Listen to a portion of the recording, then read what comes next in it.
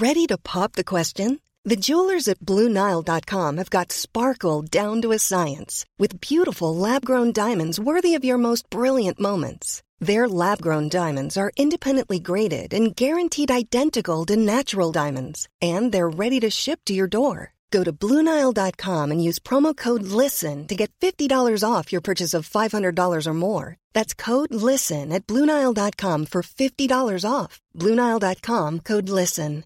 Hey, I'm Ryan Reynolds. At Mint Mobile, we like to do the opposite of what Big Wireless does. They charge you a lot, we charge you a little. So naturally, when they announced they'd be raising their prices due to inflation, we decided to deflate our prices due to not hating you.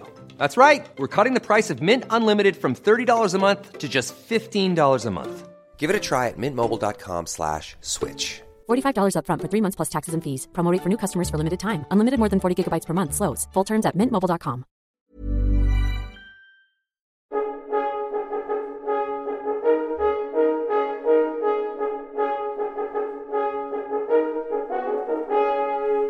This podcast is called Not Just the Tudors.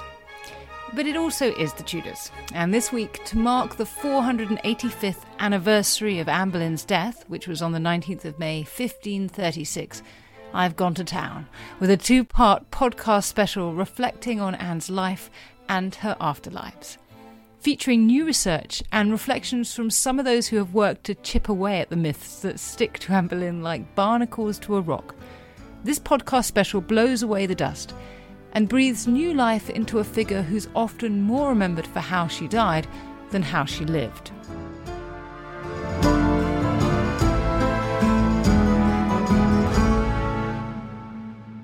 And today we have a wonderful assortment of new research on Anne.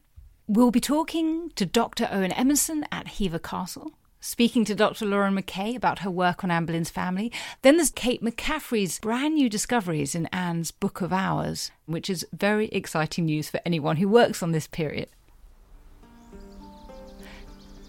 This week, I went on location to Anne Boleyn's childhood home of Hever Castle. Dr. Owen Emerson is castle supervisor, and I caught up with him to think about what we can learn about Anne from her own home. I like to think of this as Anne's happy place, mainly because nice things happen to her here rather than other locations associated with her. We know that she probably moved to Hever around 1505, which is when Thomas Boleyn took ownership of the castle from his father. And although we don't have a huge amount of information about the early life of the Boleyn children here, we do have very good clues that they were located here, not least the graves of Thomas and Henry Boleyn Jr., who are buried at Hever Church and at Penshurst. The early years, there was probably quite a lot of loss. 2 of the Boleyn boys died. But I can imagine this being a place where Anne was educated. She would have begun her education here. And most likely her parents were involved in that education, particularly Elizabeth, her mother. Thomas Boleyn was a humanist. He educated all of his children well, and he was a very keen and able diplomat and was able to secure really advantageous positions for his daughters at European courts. So I like to think that Anne's education and her passions began here at Hever. She was unusually highly educated for a girl, wasn't she? She really was, and you can see that evidenced in a lot of her surviving written words. In her books of hours, she writes the most poignant and beautiful couplets. Everyone that knew her said how engaging she was, how sort of vivacious she was. She had a wonderful character, and I would say a very keen intellect as well. I would almost argue that she was on a par with Henry in terms of being able to debate. And I think that engagement underpinned a lot of the turmoil that their relationship went through. It wasn't all sunshine with Anne and Henry. There were some storms, shall we say, where they would butt heads and they'd make up. And I think underpinning that was her amazing intellect. I like to think about what architecture can tell us about people, what it's designed to convey. Like Hampton Court, for example, feels absolutely designed to convey the magnificence of Henry VIII. When you think about Hever, what do you see here that makes you think of Anne Boleyn, or indeed the character of her father, Thomas Boleyn, and what should a visit to Hever not miss? I like to think of Hever as the place that the Boleyns didn't need to occupy. They had up to 40 manors at the height of their power. They chose to live here, and I think it was emblematic of their rise. In just 3 short generations, the Boleyns had gone from petty crime to the Lord Mayor of London with Geoffrey Boleyn, and this was his big purchase. In fact, he couldn't actually afford to buy it outright. He went into a syndicate with his brother Thomas. So I think it meant a lot to the Boleyns. I think it was the jewel in their crown. But it also sat at the very heart of Thomas's world. It's a half a day's ride to Greenwich Palace, Henry's favourite palace, and then again half a day's ride to the coast where he does his business for the king. So necessarily you're going to situate your family in the middle of that. Blickling's quite a long way away from court, so it's not particularly feasible or desirable to do those journeys repeatedly. But Hever really comes into its own when Anne returns to the English court, because when things so dramatically heat up between Anne and Henry, I like to think of Hever as the safety valve. We often see Anne retreating to Hever, sometimes because of a perilous situation like the sweating sickness in 1528, but also I think she's taking the edge off of the heat of court. And Hever is dinky. It's essentially 3 family rooms upstairs and some public rooms downstairs. So you've probably got 7 staff, something like that. It's a tiny household, and rather than keeping an invading army out, she can keep her secrets inside. It's very easy to keep all of that information nice and quiet here at Hever. So I think it really comes into its own during that wonderful period. And it's just possible that Anne makes that decision to marry Henry when she's situated here at Hever. And it's hard to imagine a more important or consequential decision than she made in accepting his marriage proposal. One thing I was really struck by walking around Hever today is that this is what a child would draw if they wanted to draw a fairy tale castle, with its turrets, with its moat, with its drawbridge and portcullis. I mean, it is the perfect miniature castle. And one of the best pieces of evidence that we have for Henry and Anne's relationship, disproportionately on one side, is Henry's letters to Anne. And Anne would have been reading many of them here. Most of them were written in 1528 when she was here with the sweating sickness. And I'm just really struck with the correlation between the fact you've got this romantic castle and these deeply romantic, erotic, impassioned letters. Absolutely. It's iconic in its proportions. It is, as you say, it's a fairy tale childhood castle. Absolutely beautiful.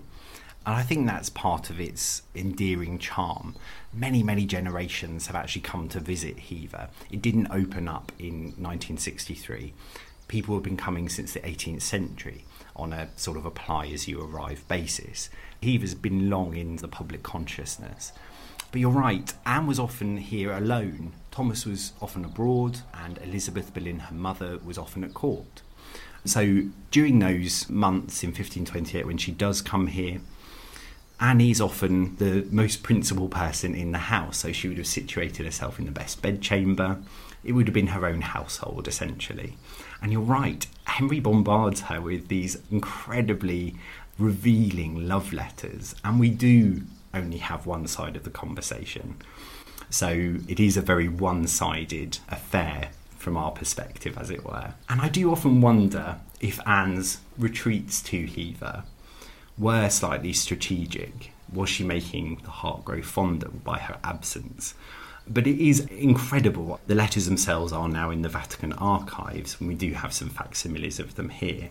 But to think that she read them at Hever here, and reading, from my perspective, reading Henry writing "Your abode at Hever," and thinking she held that letter here, she received it here, it's quite extraordinary, really. We're in the place that she read it, and it makes it so much more immediate as an observer and a reader. I think you might be right. I mean, he talks in them about how her absence is grievous to him. And he also talks about the beautiful words that she has used in her letters. So we know that she is saying things to him that are exciting his desire just as much as he is saying it to her. It's so frustrating we don't have those. But if coming to Hever today, what should they be looking out for as they visit? I think we have one of the best public, privately owned collections of early modern portraiture outside of the National Portrait Gallery, really. We have some incredibly exciting and important pieces, not least Arthur, probably one of the only portraits to be painted in the Prince of Wales' lifetime. But I do think the heart of our collection are Anne's books of hours. Very few people have had the privilege to hold them, and I know you are one of those people. But just viewing the books that she owned, the books she loved, one of them she almost certainly inherited. It was created in 1410 to 1450 and most likely came down from a female relative. And one of our stewards, Ian Smith, always says those have Anne's DNA all over them. And I think that's true in more ways than the obvious, because we do have her words. We may not have the replies from Henry, but we do have her words in those books. And she wanted to be remembered. I mean, one of them is explicitly asking us to remember her. They are quite extraordinary to experience in person. They're the highlight of my day every time I see them. I often think to myself of Anne's last words. She entreated us to meddle of her cause, and I think you couldn't do better than starting with her own objects and trying to understand them.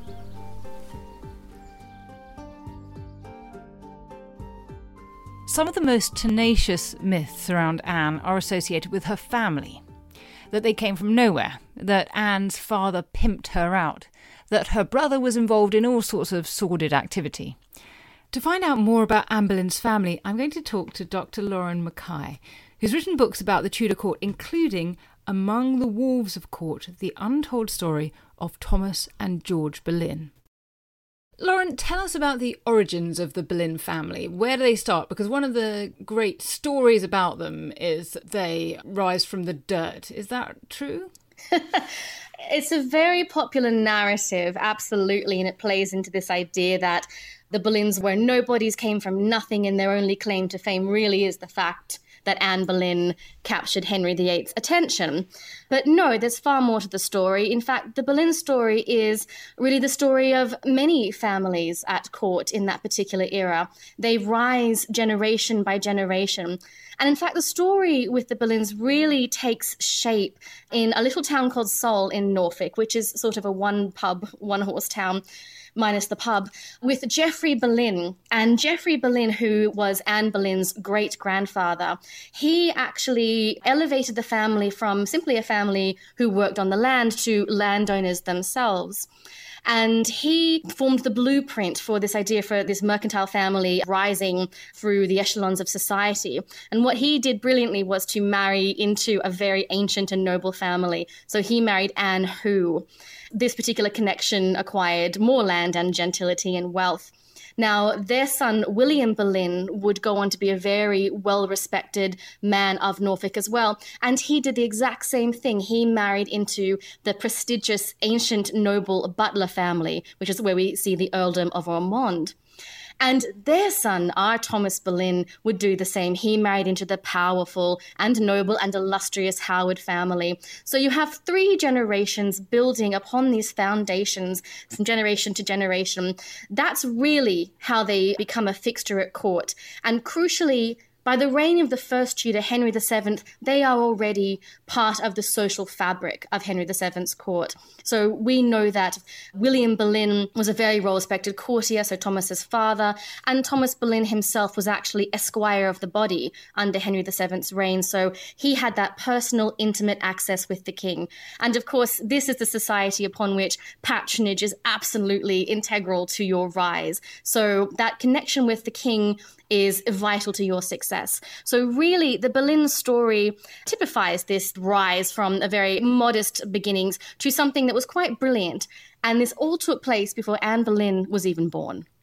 And that's so important to remember. This isn't just one woman on the make. This is a story of a family that has been moving into more and more elevated circles as time has gone on. And we'll talk in a second about who Anne's parents were. But first of all, I want to ask you about the spelling, because the other thing that comes up is about how we spell Boleyn and whether we pronounce it like that. Dermot McCulloch always says Boleyn, and I wonder where you end up here.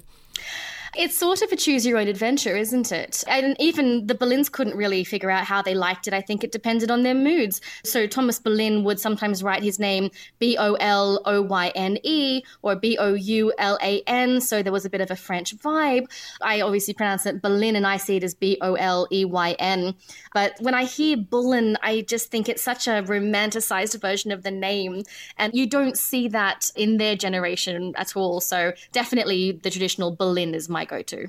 So Thomas Boleyn, who happens to be the father of a girl called Anne, tell us about him.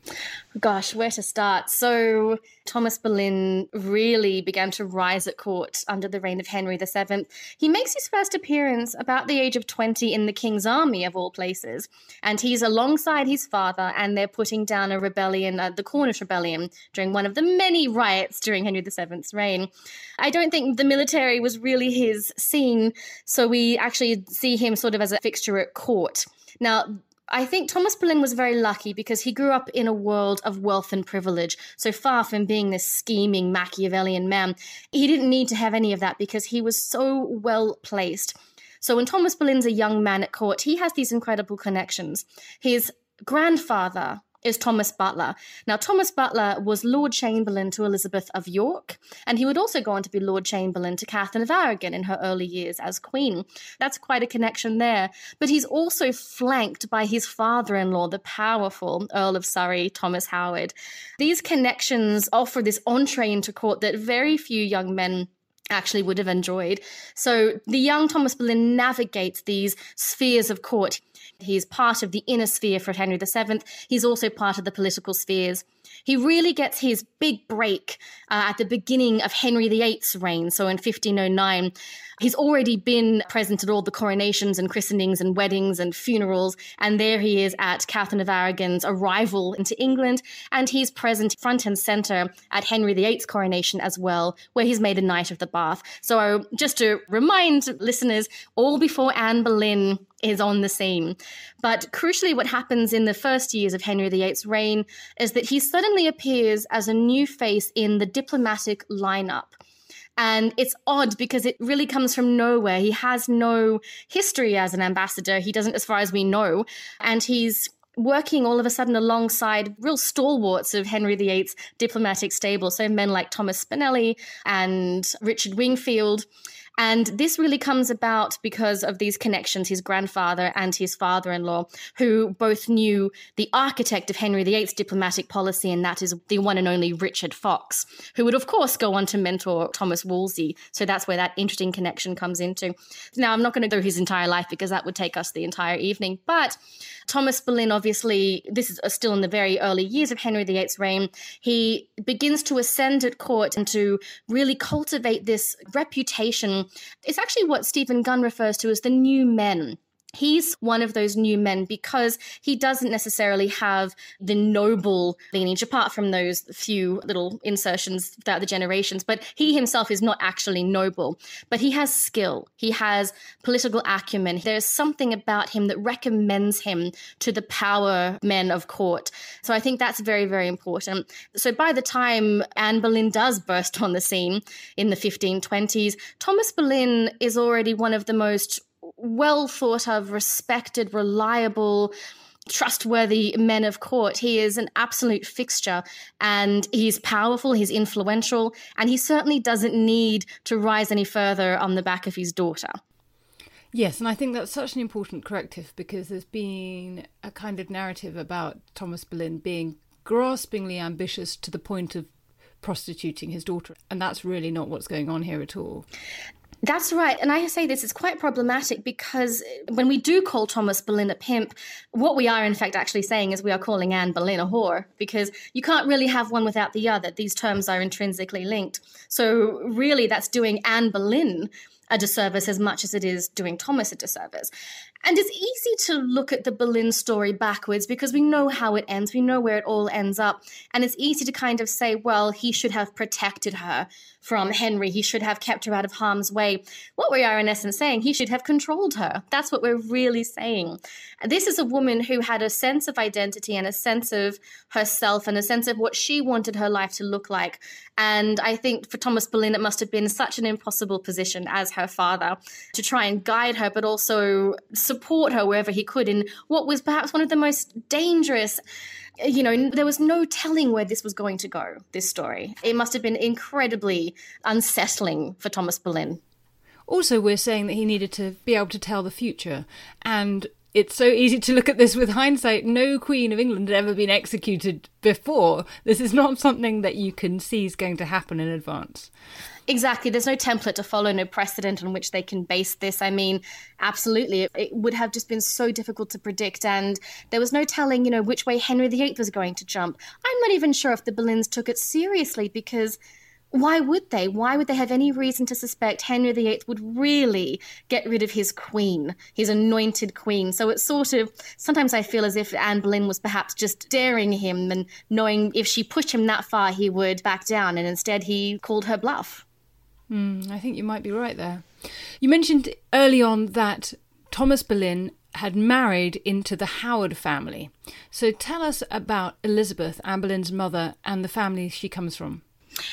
Certainly the Howard family was interesting. They had a very interesting lineage and they had been powerful for many decades, but they backed the wrong horse at the Battle of Bosworth. So they found themselves in a sort of a state of political eclipse, shall we say, and that sort of also meant a bit of a financial eclipse. So they weren't doing that well when Thomas Boleyn married Elizabeth. And the thing is, I think the Boleyns had great timing when it came to these families because they always tended to marry them when they were just down on their luck. And it seems like a fortuitous match.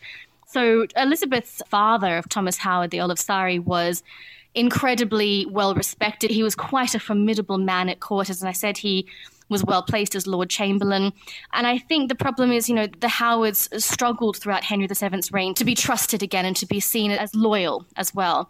So in fact, the Boleyn marriage actually benefited them as well. Now, for Elizabeth Boleyn, I mean, we know that she was close to her father. There was a very close relationship between Thomas and his father-in-law as well. And of course, she had some very interesting brothers. So my least favourite being Thomas Howard, the future Duke of Norfolk. It's very hard to like Thomas Howard. Her other brother was Edward Howard, the dashing Lord Admiral, Henry VIII's first admiral, who died tragically at sea. They were a very diverse family, and the young men, apart from Thomas Howard, were all out there making names for themselves. And they were all very close to Thomas Boleyn as well. So it was a very interesting connection between that second generation. And of course, the Howards would continue to rise. They would continue to be seen as powerful, and they were eventually trusted by Henry VIII again. But they tend to eclipse Elizabeth Boleyn, absolutely. From what we can tell in the sources, they seem to have a good marriage. There was no reason to suggest that they didn't. They were successful with their children. And we do have evidence that it was somewhat close-knit, because of course, when Anne Boleyn's in the Tower, she's asking after her mother. She's worried about her mother. And Elizabeth Boleyn was never the same after the death of her children. So, in fact, she's sort of a footnote in history, and it's a bit sad, really, that we don't have more about her, because she's definitely someone who I think we'd love to rehabilitate in that sense. I couldn't agree more. There's a good novel to be written there. So, tell me also about Anne Boleyn's siblings, and particularly let's start with Mary, because there's some question, isn't there, over whether Mary was the elder or the younger sister? Yes. I'm sort of torn about that because we really don't have the evidence. But Mary is a complex figure in the sense that, I mean, she's been so romanticized, of course, in fiction in the last few decades. She is very different from her siblings. I don't think they see eye to eye. I don't think she and her father saw eye to eye at all. They're very different people. And we see this, of course, in their fractious relationship throughout Mary's life. I think that Mary did what she wanted and didn't have too much thought for how it was going to look or how people would perceive her or her family. And we see this, I think, of course, when she becomes Henry VIII's mistress. Now, I argue that it's because she becomes Henry VIII's mistress that she has a breakdown in her relationship with Thomas Boleyn, her father. And I base that on the fact that Thomas is very, very close to his son-in-law, William Carey. I see in the correspondence and in the sources this desire to cultivate his son-in-law, much the way that his own father-in-law cultivated his career as well. So we see in the evidence that he's bringing his son-in-law to various meetings. He's actually hosting meetings at his son-in-law's residence. And then, of course, boom, Mary Boleyn goes into the king's bed. I think that was really the moment when there was a breakdown in their relationship. And of course, when William Carey dies, sort of Thomas Boleyn has to be prodded a little bit to help his daughter. I think he's so angry at her because of what had happened. That wasn't what he wanted for her. He had brokered this great match. The Careys were a great family. William would have gone on to probably be an amazing courtier with a fantastically brilliant career. And it's all cut short. And now Mary's in this position, in this limbo. And I think Thomas is very angry about it. And the last person that we must talk about, of course, is George Boleyn, later Lord Rochford, and famous for being one of the men executed with Anne on charges of incest. And one of the things that's been said about George Boleyn, which you challenge, is this idea that he was a homosexual or that he was actually having a relationship with his sister. Take us through some of these stories that have been told about him and what the evidence actually says. So it comes up, and we know obviously it sort of starts with Retha Warnick and a few other historians, and it sort of is based on this idea that he wrote in a book. It was his songbook, and it was This Book Is Mine, George Boleyn, and then there seems to be some indication that perhaps Mark Smeaton signed the book. Except that a lot of men signed the book. Thomas Wyatt also signed the book. So you can't really make a judgment out of that. Well, I don't know. Signing a book really is tantamount to a relationship. And I have relationships with so many people. Oh, my goodness. So that's basically what it's based on. And also Cavendish's poem that he deflowered maidens. He was involved in all sorts of incredibly sordid activity. But at no point is it actually stated that that's what they're talking about. We have to remember, Cavendish isn't a fan of the Boleyns. What he's trying to do is to paint this picture of this is such a debauched family. This is how they operated. This is why they are the worst of the worst. And this is why they deserve their fate. They are a salutary lesson. Cavendish, of course, being gentleman servant to Cardinal Thomas Wolsey and blaming the Boleyns for the downfall of his master. So he has a dog in the race. Exactly. So he absolutely has it out for the Boleyns, and he always has. And this is just painting that portrait. But that's really where it comes from. Now, the fact that it's somehow taken hold in the imagination of so many historians and novelists is unfortunate. The tragedy of George Boleyn is that he never really got going in terms of his career, because everything from the moment he became an adult was tied in to Anne Boleyn's marital drama. And so he was never taken seriously. He was never able to be seen as a diplomat and ambassador in his own right, which I think was, of course, his ambition, to be like his father, to follow in his father's footsteps. And no one took him seriously then. And in fiction now, we don't really take him seriously. He's nasty. There's never really been a nuanced depiction of him. It's quite a shame. Thank you very much for introducing us to Anne's family and giving us some really much needed background. Thank you so much. It was my pleasure.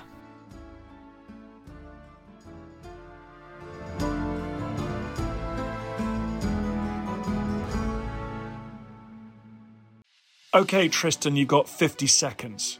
Go. Right, so Dan's given me a few seconds to sell the Ancients podcast. What is the Ancients, I hear you say? Well, it's like Dan's show, except just ancient history.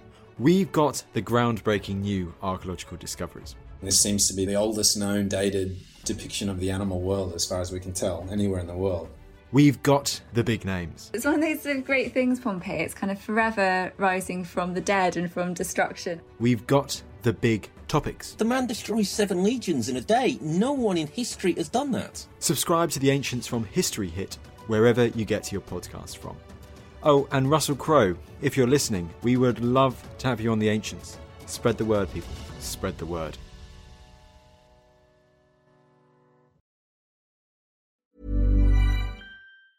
A lot can happen in 3 years, like a chatbot may be your new best friend. But what won't change? Needing health insurance. United Healthcare Tri-Term Medical Plans, underwritten by Golden Rule Insurance Company, offer flexible, budget-friendly coverage that lasts nearly 3 years in some states. Learn more at uh1.com. Ready to pop the question? The jewelers at BlueNile.com have got sparkle down to a science with beautiful lab-grown diamonds worthy of your most brilliant moments. Their lab-grown diamonds are independently graded and guaranteed identical to natural diamonds, and they're ready to ship to your door. Go to BlueNile.com and use promo code LISTEN to get $50 off your purchase of $500 or more. That's code LISTEN at BlueNile.com for $50 off. BlueNile.com, code LISTEN. There's never been a faster or easier way to start your weight loss journey than with PlushCare. PlushCare accepts most insurance plans and gives you online access to board-certified physicians who can prescribe FDA-approved weight loss medications like Wegovy and Zepbound for those who qualify. Take charge of your health and speak with a board-certified physician about a weight loss plan that's right for you. Get started today at plushcare.com/weight-loss. That's plushcare.com/weight-loss. plushcare.com/weight-loss.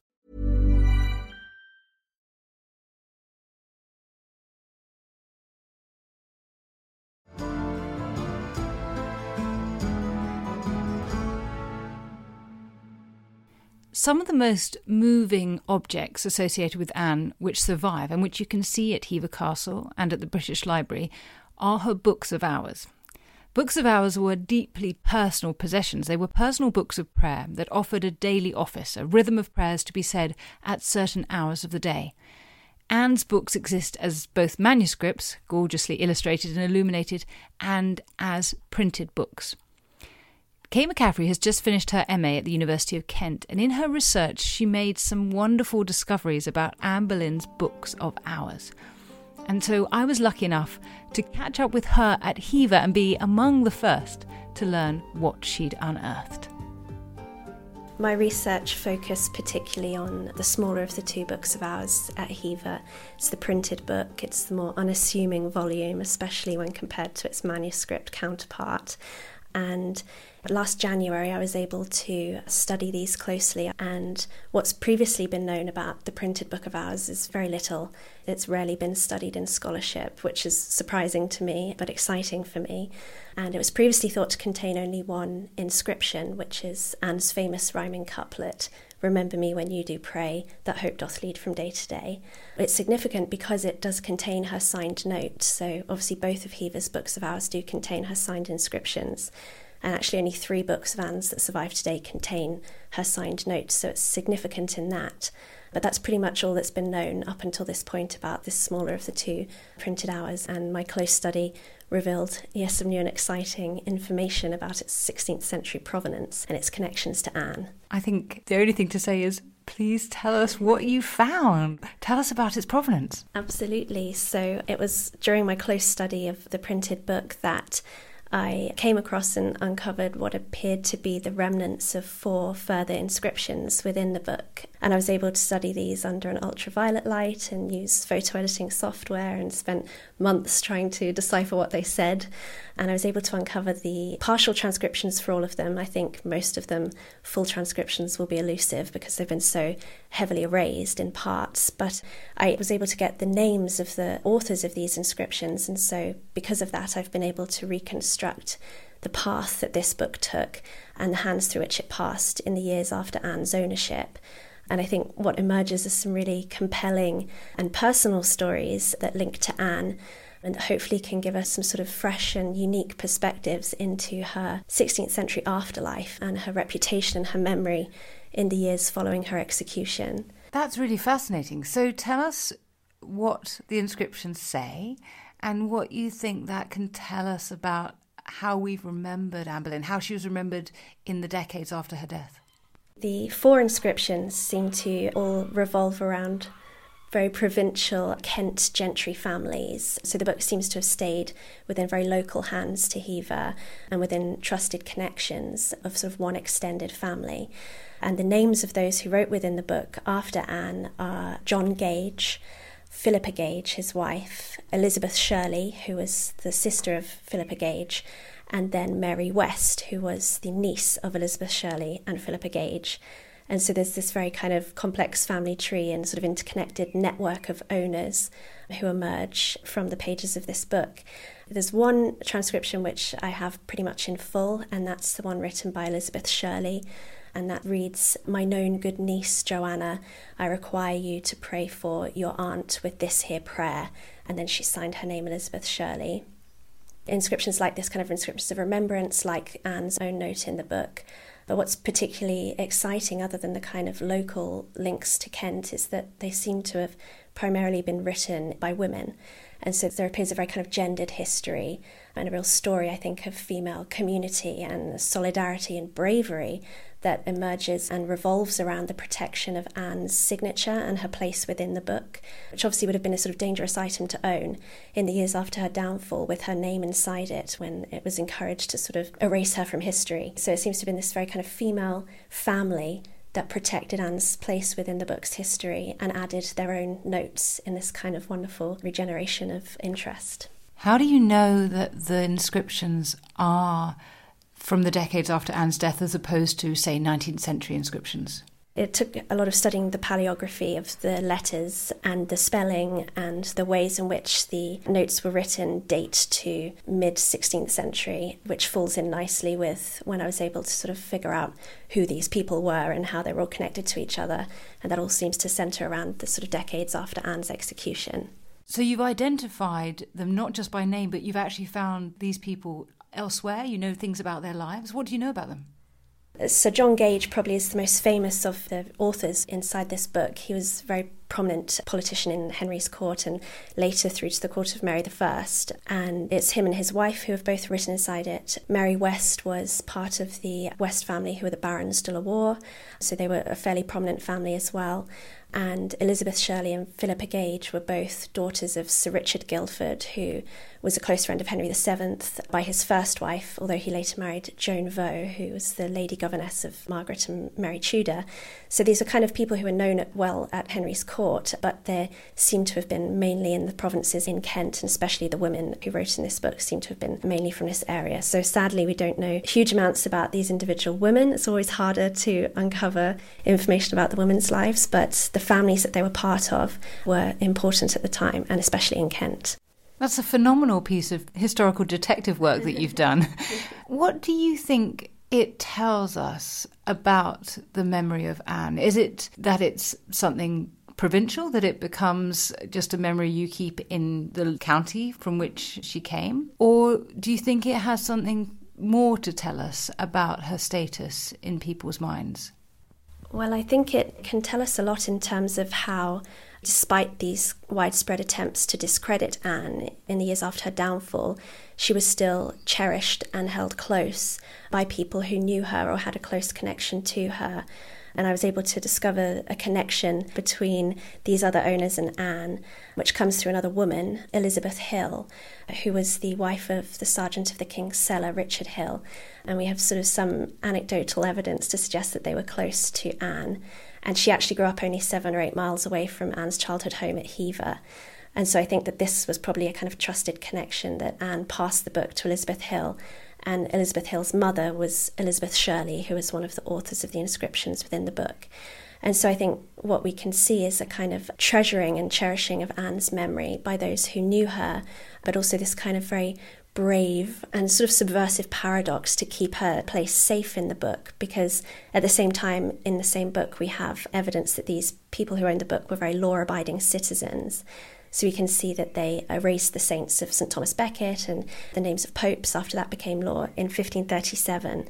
But at the same time, in this paradox, they're harbouring the secret of Anne's place within the book and keeping that safe. And we see that kind of continue across generations, because there's also a potentially emotional and poignant link to Anne's daughter, Elizabeth I, who was a close friend of Mary Hill, who was the daughter of Elizabeth Hill, so it's kind of touchingly echoed in the friendship of Anne and Elizabeth Hill's children. Mary Hill married Sir John Cheek, who was obviously the childhood tutor of Elizabeth I, and stayed a close friend of Elizabeth's throughout her life. And this touching idea that Mary Hill was able to show Elizabeth this book, which contains her mother's signed inscription, and kind of share this piece of Anne's history with her in this way. And so I think, it's a very kind of female community that's cross generations, that cherished Anne's memory, despite this sort of widespread dishonouring. What I love also is that you are bringing to life people whose names might not be that familiar. Most people have heard of Anne Boleyn, but not many people have heard of Elizabeth Hill. But you're bringing these stories to life and you're delving into the sort of wider circles around the Tudor court. And I suppose we could imagine that this is a Protestant story in some ways. If they're very willing to cross out the Pope's name and if they're cherishing Anne's memory, those two things might be connected by their faith at the time. Do you think that's part of it? I think certainly that is part of it because, as you said, we see in that kind of deletion of Thomas Becket and the popes that there's at least a conformity or a compliance to the kind of evangelism at the time. But whether that's purely religion or also I think definitely is the personal connection to Anne. But with this personal connection comes a suggestion that maybe they were connected also in that religious way as well. And in these kind of Kent networks that were close to the Boleyn family here at Hever, it feels like perhaps that remained in kind of similar religious circles as well. And you only found this out because you have lifted these erased inscriptions back off the page. Do we have any idea why they were erased or when? My theory is that they were probably erased maybe late 19th century. There was a kind of trend to clean your manuscripts or your books before they were sold to American owners particularly, and this particular book was bought by William Waldorf Astor when he purchased the castle in 1903. Sometime after that date he purchased this book. And so I suspect that it was probably cleaned of all the inscriptions that didn't seem important. Anne's one was obviously the most recognisable, the most important note, and there's a sort of irony of this kind of full circle story that it was these other inscriptions and names that protected Anne's place in the book, and then sort of 500 years later they were all erased and it's only Anne that we remember now. But hopefully this research can help to kind of restore their place in the book's history and their place in protecting the book, because I think at the time it would have encouraged the book's destruction, the fact that Anne was within this book and had such a prominent place within this book, but then later in her daughter Elizabeth's reign, her place within the book encouraged its survival, and today I think that's probably why we still have it. So the Book of Hours tells us something about Anne Boleyn, and we've got that connection with Elizabeth I. Are there any other queens we should be remembering here?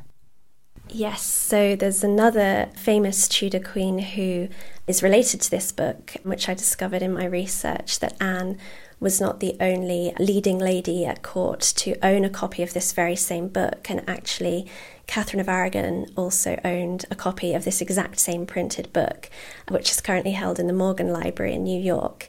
And so we have a very exciting and interesting and intriguing connection between these two famous rivals in love and in power and in religion. And there's a sort of compelling image that they perhaps even used these same books together at prayer at court. And this also comes from a very interesting moment in the Henrician court, with the year being 1527, 1528. So Anne's star is very much on the rise and Catherine's on the wane. But there's very interesting implications, I think, for the relationship between these two women and their book ownership, for the fact that they both owned the very same copy. I think we also need to know a little bit about what the Book of Hours contains, so we can have a sense of why two queens wanted possession of this book. Books of Hours were a very popular book at the time, and they were sort of probably best described as scriptural prayer books. They contained lots of prayers from the Psalter, Psalms. There was often a calendar at the beginning, litany of saints within. The body of the text was usually sort of a devotion to the Virgin Mary. And so there's a female connection to these books. We often seem to have a kind of special relationship between women owning Books of Hours. I think it was seen as an appropriate outlet for literacy for women at the time. And they were traditionally Catholic texts and largely written in Latin, but actually these copies have several prayers in the vernacular, so in English language, which is interesting knowing Anne's sort of religious affiliations, but also Catherine's. So yes, it's perhaps a book that was very appropriate for them to both use at prayer. And I suspect probably that it was a group of Catherine's household who all received a copy of this book so that they could kind of engage in group reading. Unfortunately, though, that gives me a sense that this is perhaps thinking ill of Anne, but Did she choose this book to write this message in? Was there an extra meaning there? If this was a gift from Catherine, would Henry have known that? Do you think there's anything in that, or am I just thinking ill of her?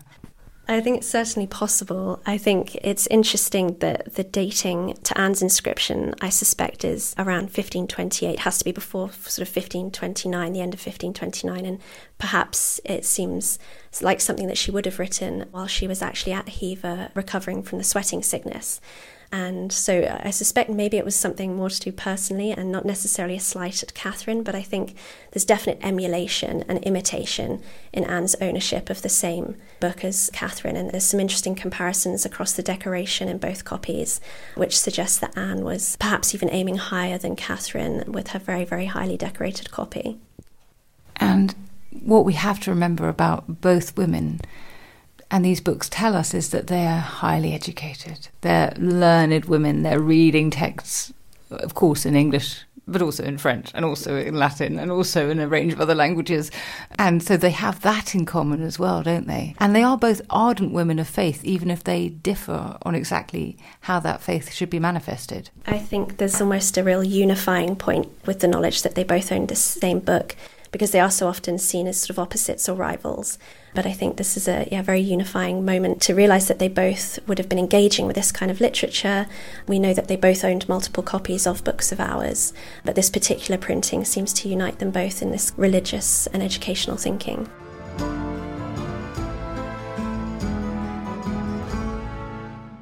If you enjoyed this episode, please recommend this podcast to your friends and family, and do share it on social media. And also, please subscribe wherever you get your podcasts and leave a rating or a comment. Thank you. Small details are big surfaces. Tight corners are odd shapes. Flat, rounded, textured, or tall. Whatever your next project, there's a spray paint pattern that's just right. Because Rust-Oleum's new Custom Spray 5-in-1 gives you control with 5 different spray patterns. So you can tackle nooks, crannies, edges, and curves without worrying about drips, runs, uneven coverage, or anything else. Custom Spray 5-in-1. Only from Rust-Oleum. Even when we're on a budget, we still deserve nice things. Quince is a place to scoop up stunning high-end goods for 50 to 80% less than similar brands. They have buttery soft cashmere sweaters starting at $50, luxurious Italian leather bags, and so much more. Plus, Quince only works with factories that use safe, ethical, and responsible manufacturing. Get the high-end goods you'll love without the high price tag with Quince. Go to quince.com/style for free shipping and 365-day returns. History is full of extraordinary people, the Tudors being just a handful. In my latest film on History Hit, we meet Bess of Hardwick and go inside the incredible house that she built, a house that defines the elegance and grandeur of the Elizabethan age, a house fit for a woman who climbed to the top of the Tudor social ladder. To find out more about the life of Bess and many more fascinating figures from the past, sign up via the link in the description with the code TUDORS for an exclusive discount.